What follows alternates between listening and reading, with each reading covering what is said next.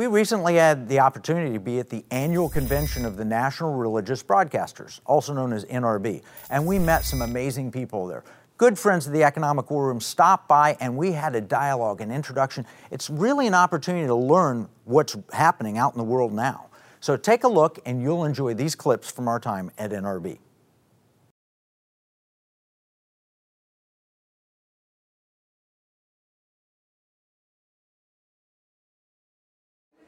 In the state of Texas, where we are now at NRB, 10 years or so ago, my state rep, Giovanni Cabriglione, are you familiar with this? I'm not.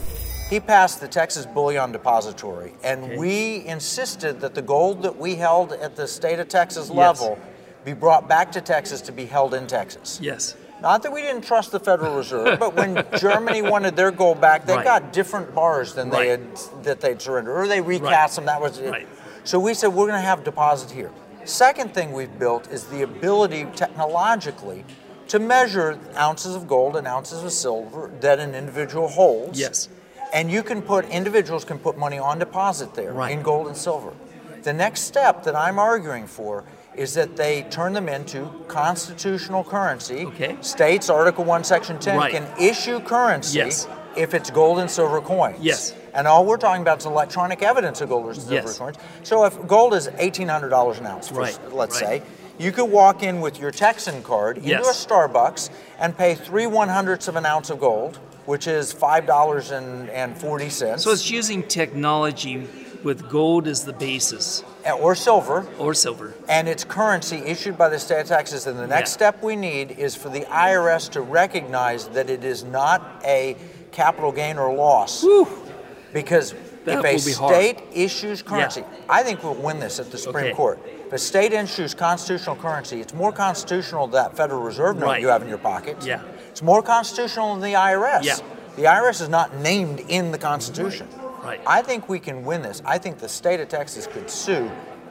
What do you think the impact would be if you had the ability to deposit gold and silver, had no capital gain or loss associated with it? It solves an inflation problem. What would the impact be? So I think the impact would be people flocking to honest money in an inflationary or stagflation era, where the government would find people are losing confidence in a dollar that's losing value, and they'd be relying upon not Bitcoin, but upon gold and silver. And yet you have the convenience, technology, privacy, and everything else of Bitcoin. Right. You like the idea? I love the idea. I had to really think about it. It's really fantastic because I've never heard anybody say it. I was just talking to one of my clients, Lear Capital, and we're doing the marketing with them. And one of the biggest problems we have is that so many of the gold and silver investors have migrated to Bitcoin. Right, with nothing behind it. Just a hope and a dream. We don't even know who the creator of it is. Right. We know it uses a lot of electricity to produce, to be mined. Right. All right, so I worked with State of Utah and Ken Ivory there, and they developed the Utah Legal Tender Act. Okay. So you had 1 ounce silver coins produced by the state of Utah that are legal tender. The problem is they didn't take that next step. So if silver goes up in price relative to the U.S. dollar, it's always going to go up in price, right? By definition, by inflation, over time. Yeah. I mean, that's no guarantee. In the short run, it goes up and down and everything else. But over time, if you have inflation, the value of gold and silver theoretically will be higher, right? Right. And you're losing to inflation by holding only U.S. currency. Now, the Chinese have caught on to this. Yes. And they're trying to displace the dollar. Have you been studying that? Not enough. I know it's happening. But to get my mind around it, I'm not sure exactly how they're going to do it. I know that it'd be in their advantage to do it. Here's what they've planned.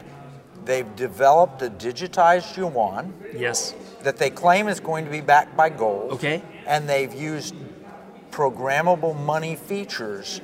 So they're going to suck the world into using it, and then they will have complete control. They'll know every transaction, where it takes place, anywhere in the world. They'll suck in all the data. And for their own people, if you violate the social credit score, you'll find that your money is reduced in value. It is such a perfect tool for a collectivist society to control the lives of the individuals.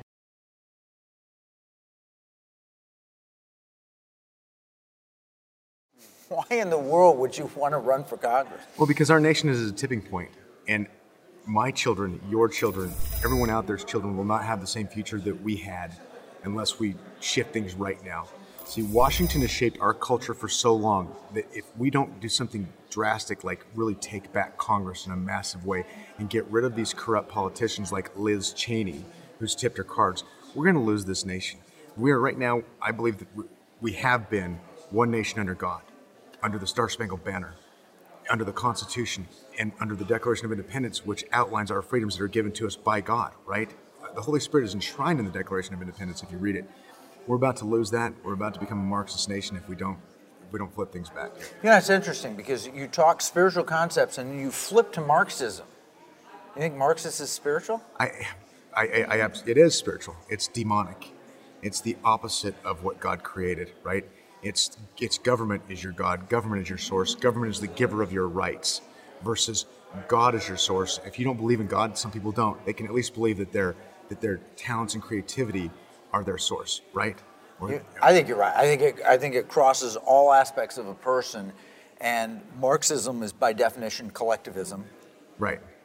And the spirit of Christianity is the spirit of individual liberty. Spirit of freedom. That's it right. Is. Yes. Yeah, it really is. So, what motivates you? What drives you? You want to save the culture. You want to save the country. What else motivates you? Well, I believe that our best days are ahead. I believe that what Donald Trump did was something extraordinary. I think that we saw a reformation from 2016 to 2020. You've heard people say, oh, if we could only have a reformation, or if we could only have a revival. We did have a reformation. If you look at the judges that were appointed, if you look at the regulations that were repealed, if you look at the policies that were implemented, and by the way, your listeners probably know this person's name, but you know who Pastor Andrew Brunson is, right? Mm-hmm. Sure. Pastor Andrew Brunson, he defines the America First foreign policy of Donald Trump, and I'll explain why. So Donald Trump, 2016, takes office, and everybody's thinking he's going to be an isolationist. What's the first thing he does? He gets rid of ISIS in about 6 months. Those guys no longer existed. So Bush, Cheney, and Obama created ISIS, created a mess in the Middle East, and Trump gets rid of ISIS in 6 months. So what happens next? Andrew Brunson was taken prisoner. He was a pastor in Turkey, taken prisoner. And we asked Turkey to cough him up. Well, they coughed him up almost immediately because we went to economic war with Turkey, and we believe that Erdogan was afraid that we might go to military war with Turkey, so they coughed him up. But that's American foreign policy. It meant something to be an American again. Yeah, well, you mentioned economic war. That's obviously what we talk about all the time in the economic war room.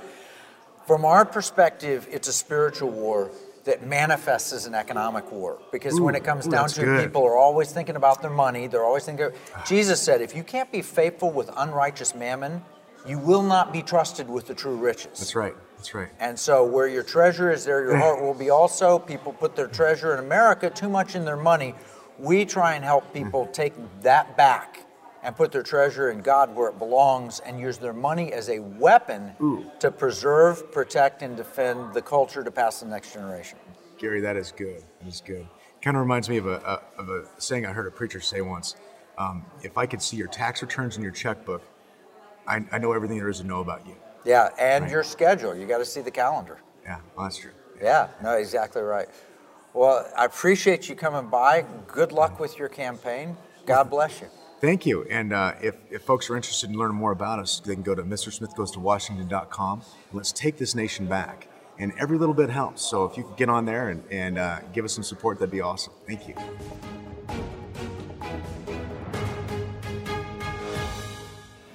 So, Lindsay, how's NRB going for you? You know, it's going amazing, Kevin. It's our first time to be here as Newsmax, and it's been awesome just to see how many people have come up to the booth and thanked us for what Newsmax is doing, and our viewers, and also just to meet other people as well. And I think also just to see that there's a lot of good people out there trying to do good and spread good in the world is encouraging. What I love about Newsmax is you've gone back to professional journalism.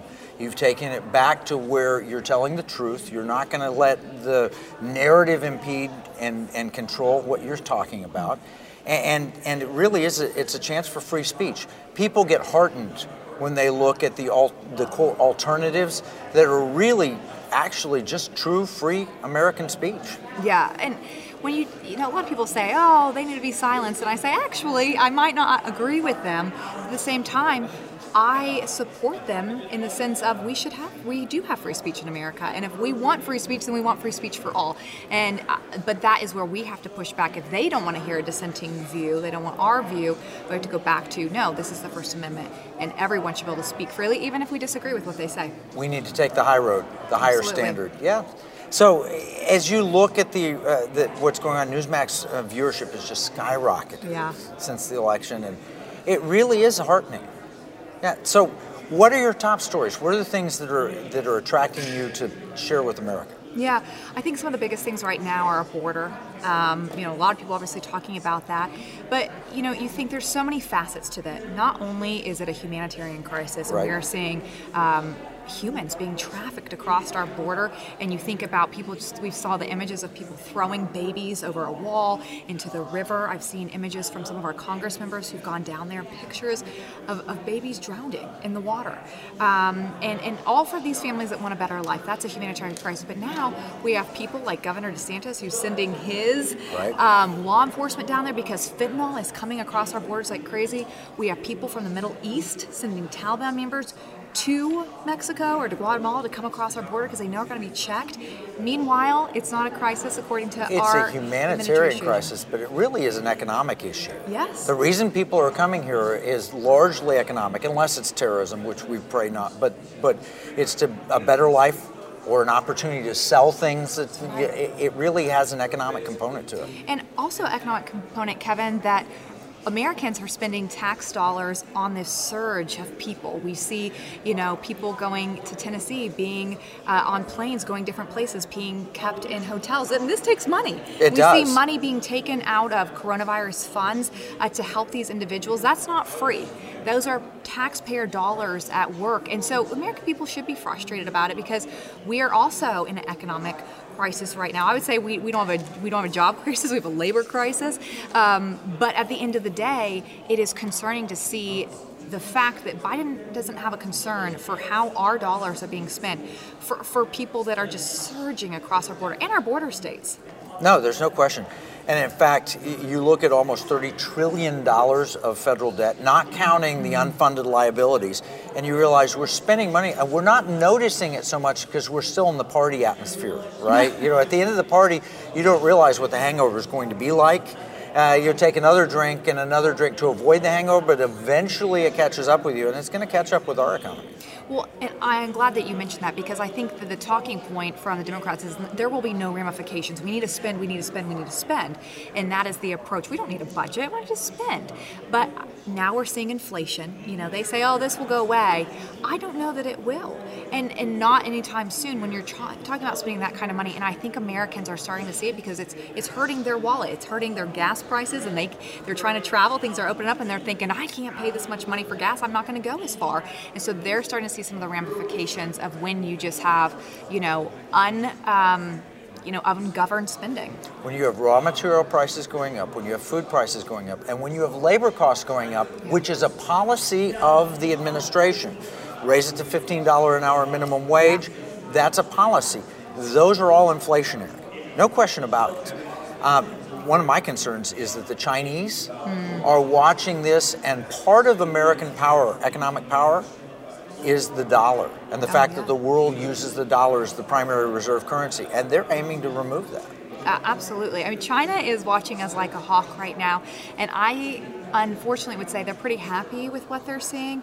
Their end goal is to be the world dominant power. Right, by 2049. And they're in it for the long game. They play smart, they're stealth, and they're paying attention to us. And we also have a president who's not being tough on them like he should be. We're not holding them accountable for coronavirus right now. Even if it didn't leak from a lab, we have people that aren't helping us figure it out. And that is but not a But it could have leaked from a lab. It could have. And you couldn't say that 6 months ago. That's right. You would be, a liar. You don't believe in the science. Even now, some people would say that. But we got to expose these things more. unfortunately, I lived in China for a while, and knowing the way that they work, I don't know if we ever are going to find out the answer. And seeing that they're opening 6 more Well, they biolabs. have a huge incentive to not allow the answer out. Absolutely. And, Right. and their culture is saving face and making sure that they always look great to the outside world. So it will be unlikely that we will see what happened. But here's what we talk about. In the economic war, when we talk about there's two enemies, there's a foreign enemy and a domestic enemy. The domestic enemy is really tied to the foreign enemy because it's collectivism, socialism, Marxism. And the foreign enemy is primarily China, but also we have North Korea, the Iranians. We have elements in Russia, jihadis, far left jihadis in the Islamic world. So we have foreign and domestic enemies, but it's all coming down to economics. Yeah. And I think hopefully America is waking up to that, because sometimes what happens in politics, I think people who are in DC and around politics, they think sometimes everyone's paying attention and sometimes they aren't. But now I think the world is realizing politics affects your everyday life more so. You're seeing the ramifications of it, I think, than maybe in generations past. And so I hope people get more involved. People may get involved in their state level as well. One of the ways we're trying to get people involved is we're training financial advisors. Most people with money have one advisor or another. They have a CPA, or they've got a stockbroker or a financial planner. And when they want to weaponize their money, they say, I don't want my money invested in things that are going to destroy my future. When you see Coca-Cola being Woca-Cola, what do you do about that? Well, there's two answers. You either divest, which is hard to do if you're just everything in an index fund, or you become activist and you vote your proxies. Average person doesn't know how to vote a stock market proxy, but the advisors do. And I came out of that industry with John Templeton, and we train financial advisors to help their clients weaponize their money to pass their culture to the next generation. Wow, that's amazing. We need more of that right now, people understanding money and how to use it. And that's exciting that that's what you all are doing right now. Well, we're excited about what Newsmax is doing. We're all working together, NRB, all the different media outlets, whether it's Christian radio or whatever, we're all working together to really help preserve, protect, and defend the ideals of America. That's amazing. Thank you. Yeah, thank you, Kevin.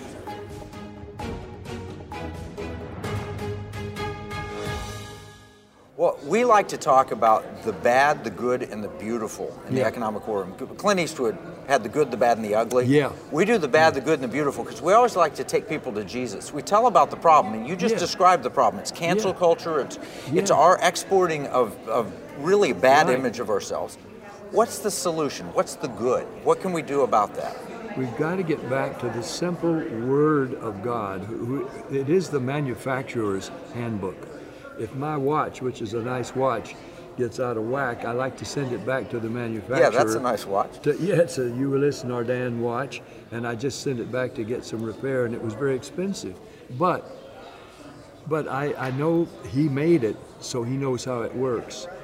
The framers of our Constitution framed the Constitution on the Bible. Right. On Bible truths, and it's the foundational principles. All men are created equal and entitled to the pursuit of happiness equally, not always guaranteed happiness, but guaranteed the equal right to pursue it, not government providing it, but a chance to pursue it and win it for yourself. Equality of opportunity, not equity of outcome. Exactly. And so the founders were not perfect people. In some cases, like Thomas Jefferson, he owned slaves. Washington may have had a slave or two because Washington had slaves. It was a fact of life when they came along.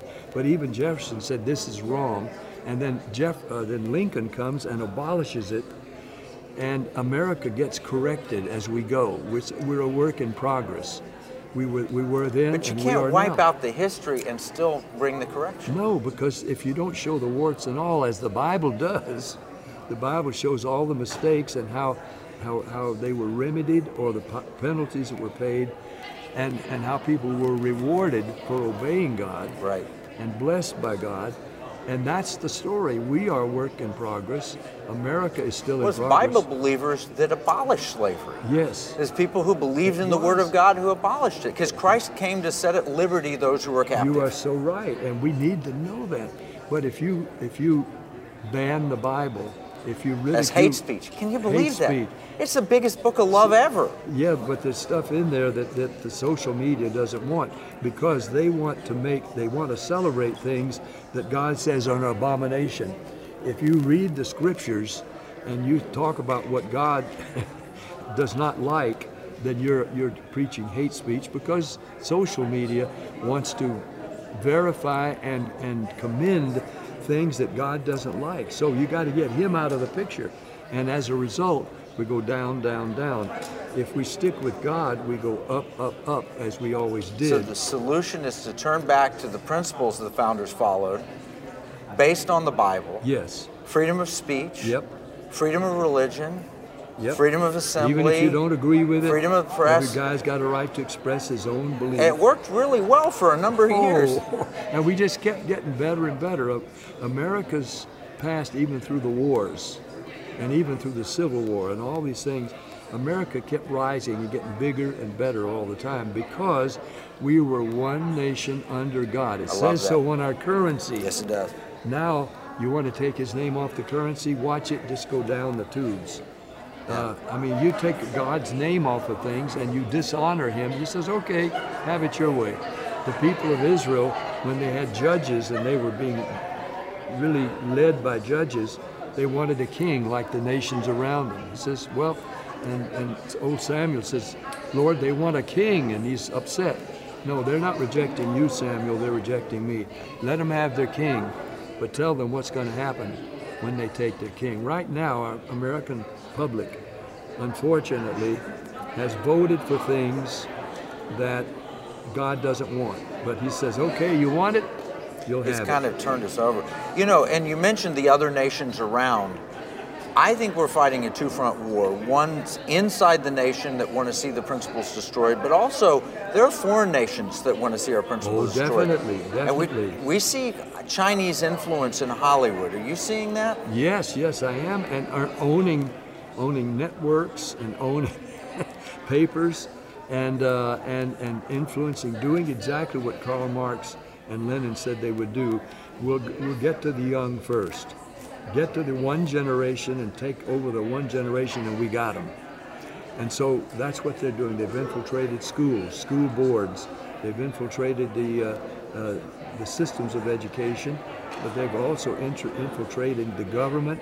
They're getting people elected to offices who will vote for things that God doesn't want, and they'll make them socially popular.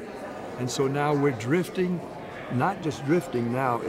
I once painted in a book I wrote about America in a ship sailing along in a beautiful setting, but hearing some roar out in the far future and steam and headed toward a waterfall. And suddenly the pace is quickening and we want to try to reach the shore and slow down, but there's nothing solid to hold on to, and the ship is sailing toward the falls. That's scary. And without any remedy, once that ship goes over the falls, well, it's can I share for. with you some good news? Yes, please. Okay, so we're in the economic war room.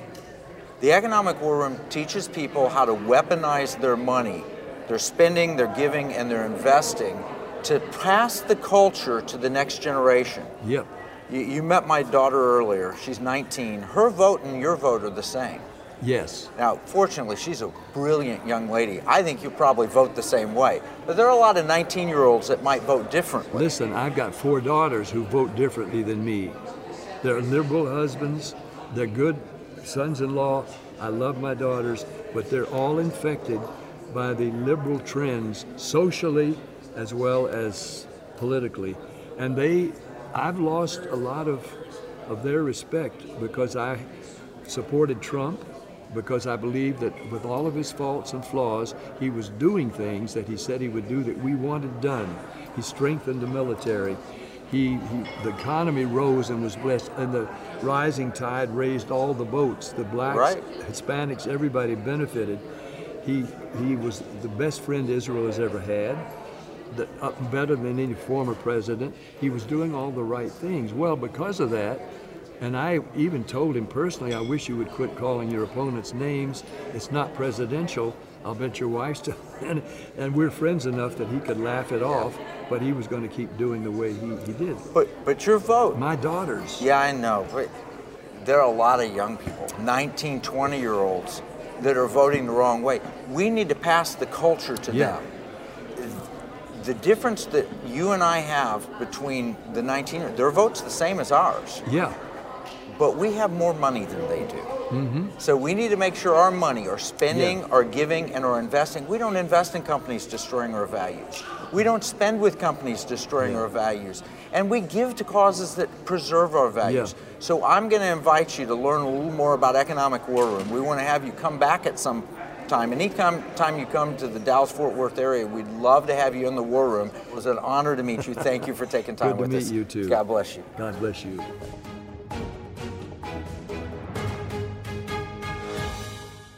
Well, one of the things we talk about in the Economic War Room is the international criminal cartel known as the Chinese Communist Party, which seems to have a lot of the similarities with the mafia. Have you thought about that at all? Have you looked at that? I never. I'm gonna be honest. I never paid attention to the politics of the mob. I never really did. I was one of the guys in the street, protected the neighborhood wherever I was. I demanded respect. And if you mess in my neighborhood, that's disrespect to me. If you mess with one of my friends, you disrespect. So I was one of those violent guys that if you came to the neighborhood to mess around, then I would mess you around. So, but I really didn't get into the politics of it too much. Well, tell me about this. How are you now an international witness for Christ? What happened to you to make that change? Well, it's a combination of things. You know, I believe all along God's been trying to get my attention, but I haven't been paying attention to him from when I was young, because there's no way in the world I would be alive today if God's hand wasn't on my life. And I didn't know whose hand it was, but I knew somebody was watching out for me. So without a doubt, if I could look back at it today.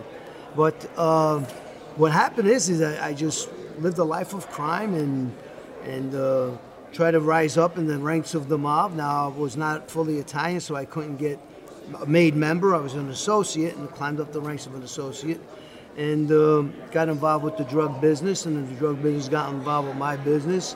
And I went from the rising star in the Gambino crime family to Robert the Crackhead. So it brought me to my knees.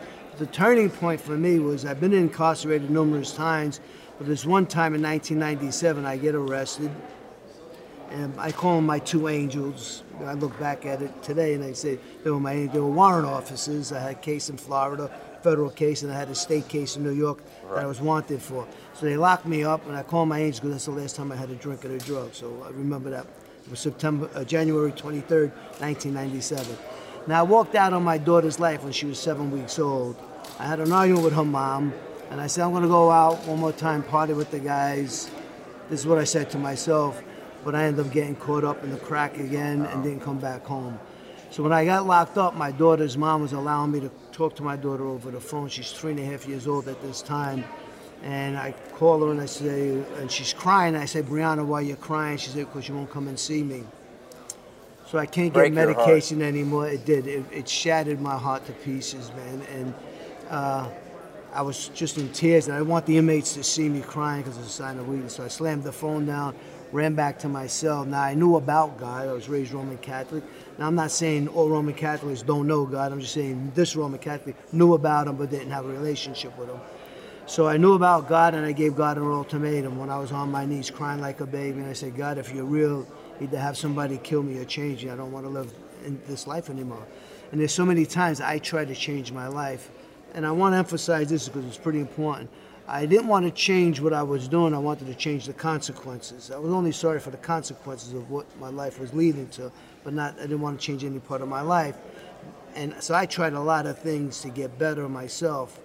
And at this point in time, when I'm crying, I believe God honored the desire of my heart, knowing that no matter how much I tried to change and what was working out, I needed him to come in my life and change my life. And I believe at that point in time, I surrendered my life to Christ through that cry, that scream out to him, and he honored that and he did. Decision. Yes. And your life is different. Yes. Yeah. Well, praise God for that. Well, what message would you have? I mean, you look at America today, you look at the direction we're going, you look at the fact that the Word of God is being called hate speech.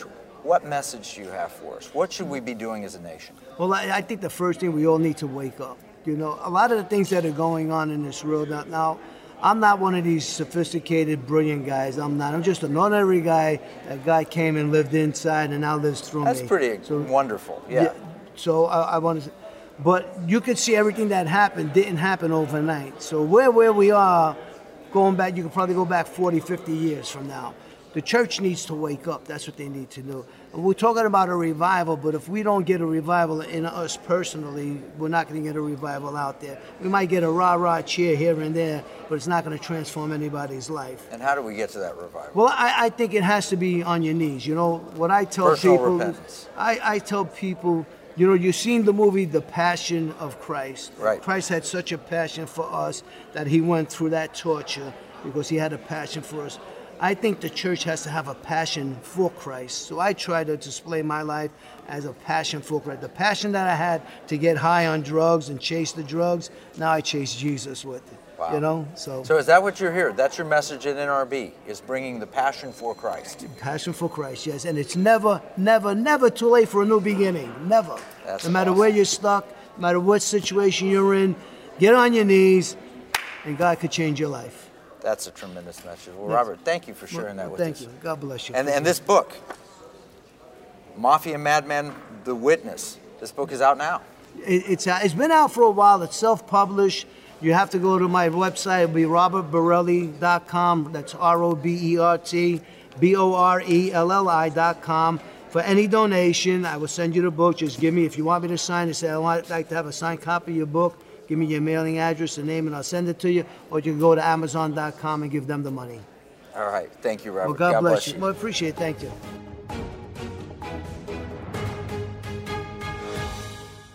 Well, Ted, you've been in the movie industry a long time. I grew up in the movie industry, so it's 75 years. I hate to admit it. Don't tell anybody out there that I'm 75. My father starred in his first film in 1926. So in a few years will be 100 years for the family. Two of my children are following in our footsteps and doing movie guides, so we've been around in the industry. So I know a lot of people in the industry, and we work with a lot of people. How has Hollywood changed? Well, during the golden age of Hollywood, when Mr. Smith went to Washington, it was a wonderful life, and the bells of St. Mary rang out across the land. There was 3 church film offices. They call them church film offices. The Protestant Film Office, which I inherited all the files, the Roman Catholic Legion of Decency, and then the Jewish Defense League. And they didn't have any censorship powers, but they kept saying to Hollywood, would you like to reach a bigger audience? Right now, about 5 times more people go to church every week than go to movies when there was no COVID. So the church is much bigger. And in those days, the church was very active. And then they shut down in the 60s. And within 3 years, you went from 100% G-rated to 82% R-rated. You went from the greatest story ever told about Jesus to the first sex and Satanism. Anyway, I can go into that in detail. But we came back. I inherited the Protestant Film Office files after I was head of the company that did The Lion, the Witch, and the Wardrobe on CBS television. And I started doing this economic analysis to see what would make more money. And I really, Kevin, did not know what would make more money. In fact, last year with COVID, I was really scared that something bad would succeed. And we kept showing by looking at all these criteria, what is the worldview, what is everything that we do when we're together, Right. at different events. And we found out that the better a movie is, the less foul language, the less sex, the less violence, the more money it makes. Now that should be a no-brainer because 4 tickets to a family, and Right. you've got beautiful kids, is better than 1 ticket to some crazy guy going in. And last year, I thought this is going to collapse. But 90% of the top streaming films were family-oriented with positive representation of Christians. And that's your message from Movie Guide. I've been to the awards, which is, by the way, fabulous, and we highly recommend it for anybody. If you want to see what's going on in Hollywood, the Movie Guide Awards is the place. We look up the Movie Guide before we go see a movie to make sure it's worth seeing. It's got to be quality, but also to make sure that it's not going to offend our values, not going to try and tear down the things that we've been putting into our family. But here's another question. China has learned that Hollywood is a means of manipulating the American psyche, the thinking. Well, you may know that China was very big in Hollywood. Friends of mine who were the head of Disney, et cetera, were dealing with them. And then she pulled the rug out from under the people dealing with them. And they pulled back their funding from Hollywood, leaving a lot of people in the dust. In fact, I'm having a super class in a week with the head of Legendary Pictures, which was almost, they did Godzilla and all these films with a lot of Chinese extras. Right. And just finished Dune. China pulled all their money out of that.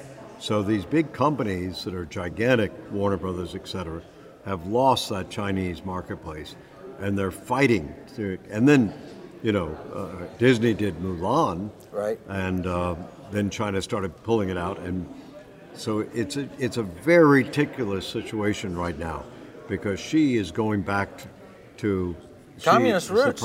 He's going back to Maoism. Yeah, he really is. No question about it. We've seen that. We look at the national security community, and you see the opening. From 1999, they published the book Unrestricted Warfare. Yeah. And Xi has been following that track ever since he became the man in China. He's a vicious guy. My son studied at Chinese University of Hong Kong, and my daughter taught in Beijing and taught in another city in China, and that's all closed up. I mean, my son is brokenhearted about what happened to Hong Kong and Chinese University. I've got to tell you, I think this is, I like Schumpeter, I like the Ludwig von Mises, I like the Austrian school. Yeah. And Schumpeter kept saying, if you keep a relationship with these people, which is what they did after World War II with Germany, with the Marshall Plan, you can help them become more involved with our economy. Right. Once you cut off that relationship, you've almost gone to war.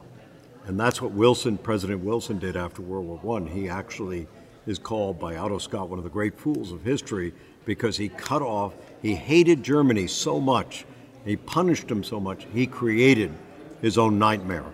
And China's going to, this is going to be pushed to the edge, because Hong Kong was a money generator for China. It was a port for China. All of these things are a big mistake from my point of view, and you're the economist, I'm not. Yeah, Hong Kong, I was there last in 1999. It was fabulous. And I think it's important. The Chinese people are wonderful people. I know. Absolutely wonderful. You can see that in Hong Kong, you can see it in Taiwan, you can see it in mainland China. But the Communist Party and the Maoism that Xi is pushing is terrible. It's bad for the world, it's bad for Christians, it's bad for liberty. They just seized all those film libraries. I don't know whether you remember, but 40 years ago, Kung Fu films and stuff were very popular. And they now say they're anti-patriotic. And they've seized all those film libraries. And yesterday, I guess they just closed down the largest free paper in Hong Kong. So, to me, this is you see the human atrocities, you see the human organ harvesting of the Uyghur population, which it's a Muslim population there, and you shouldn't have your organs pieced out and sold off. It's just horrible. Yeah, it's frightening. It's frightening. But what you're doing is you're helping preserve our culture going forward with Movie Guide, which is a form of economic warfare. How can people invest in films that will help preserve the culture? Well, you just asked the most important question. The reason that we have so much influence in Hollywood, because there are about 1,000 lobbying groups, there are lots of, Planned Parenthood funded 2 films last year. But if people go to the right movies, they vote for those movies by putting their $10 down for their ticket. Right. So when you vote for the good, you get more good. And thank God, between New York and Hollywood, there's Dallas and Fort Worth, and you're voting for the good. And that's why Peter Rabbit and these family films do much better. Because the average family in the middle of the country does not want to support what's going on in, the fringes of the country. Right. Well, when we go to the movies, we buy the popcorn, we buy the sodas, we buy everything across the board as a family. One person going to see something, I think it's right. So how can we talk about weaponizing your money? We're talking about making good investments. So we've talked to Kevin and Sam Sorbo. We've had them in the Economic War Room. 2 of my favorite people. How can we help gather capital? Because people don't want to invest. They're worried about investing in Coca-Cola, right? It's like Coca-Cola wants to get involved in the elections in Georgia. I don't want to invest. So where can they invest? How can they invest in it? There are 2 parts of Hollywood. There's a showy part that wants to be part of the club. Right. And to be part of the club, even friends of mine who are Christian in Hollywood, I won't mention their names, do things that I think are very bad because they want to be part of the club. Oh, I'm part of the club. I love what you're doing. Guys that I know very well. who've talked to me for hours. And then the other thing is they've got to keep, 56,000 people work for Warner's. So they got to keep generating family films to do that. Now they have tons of money. I teach how to make movies and succeed at the box office. So really what you need is the development money to get the movie off the ground. You've got to make sure that you don't put all the money into the film, because I teach this, because Hollywood won't ignore your movie and take your money.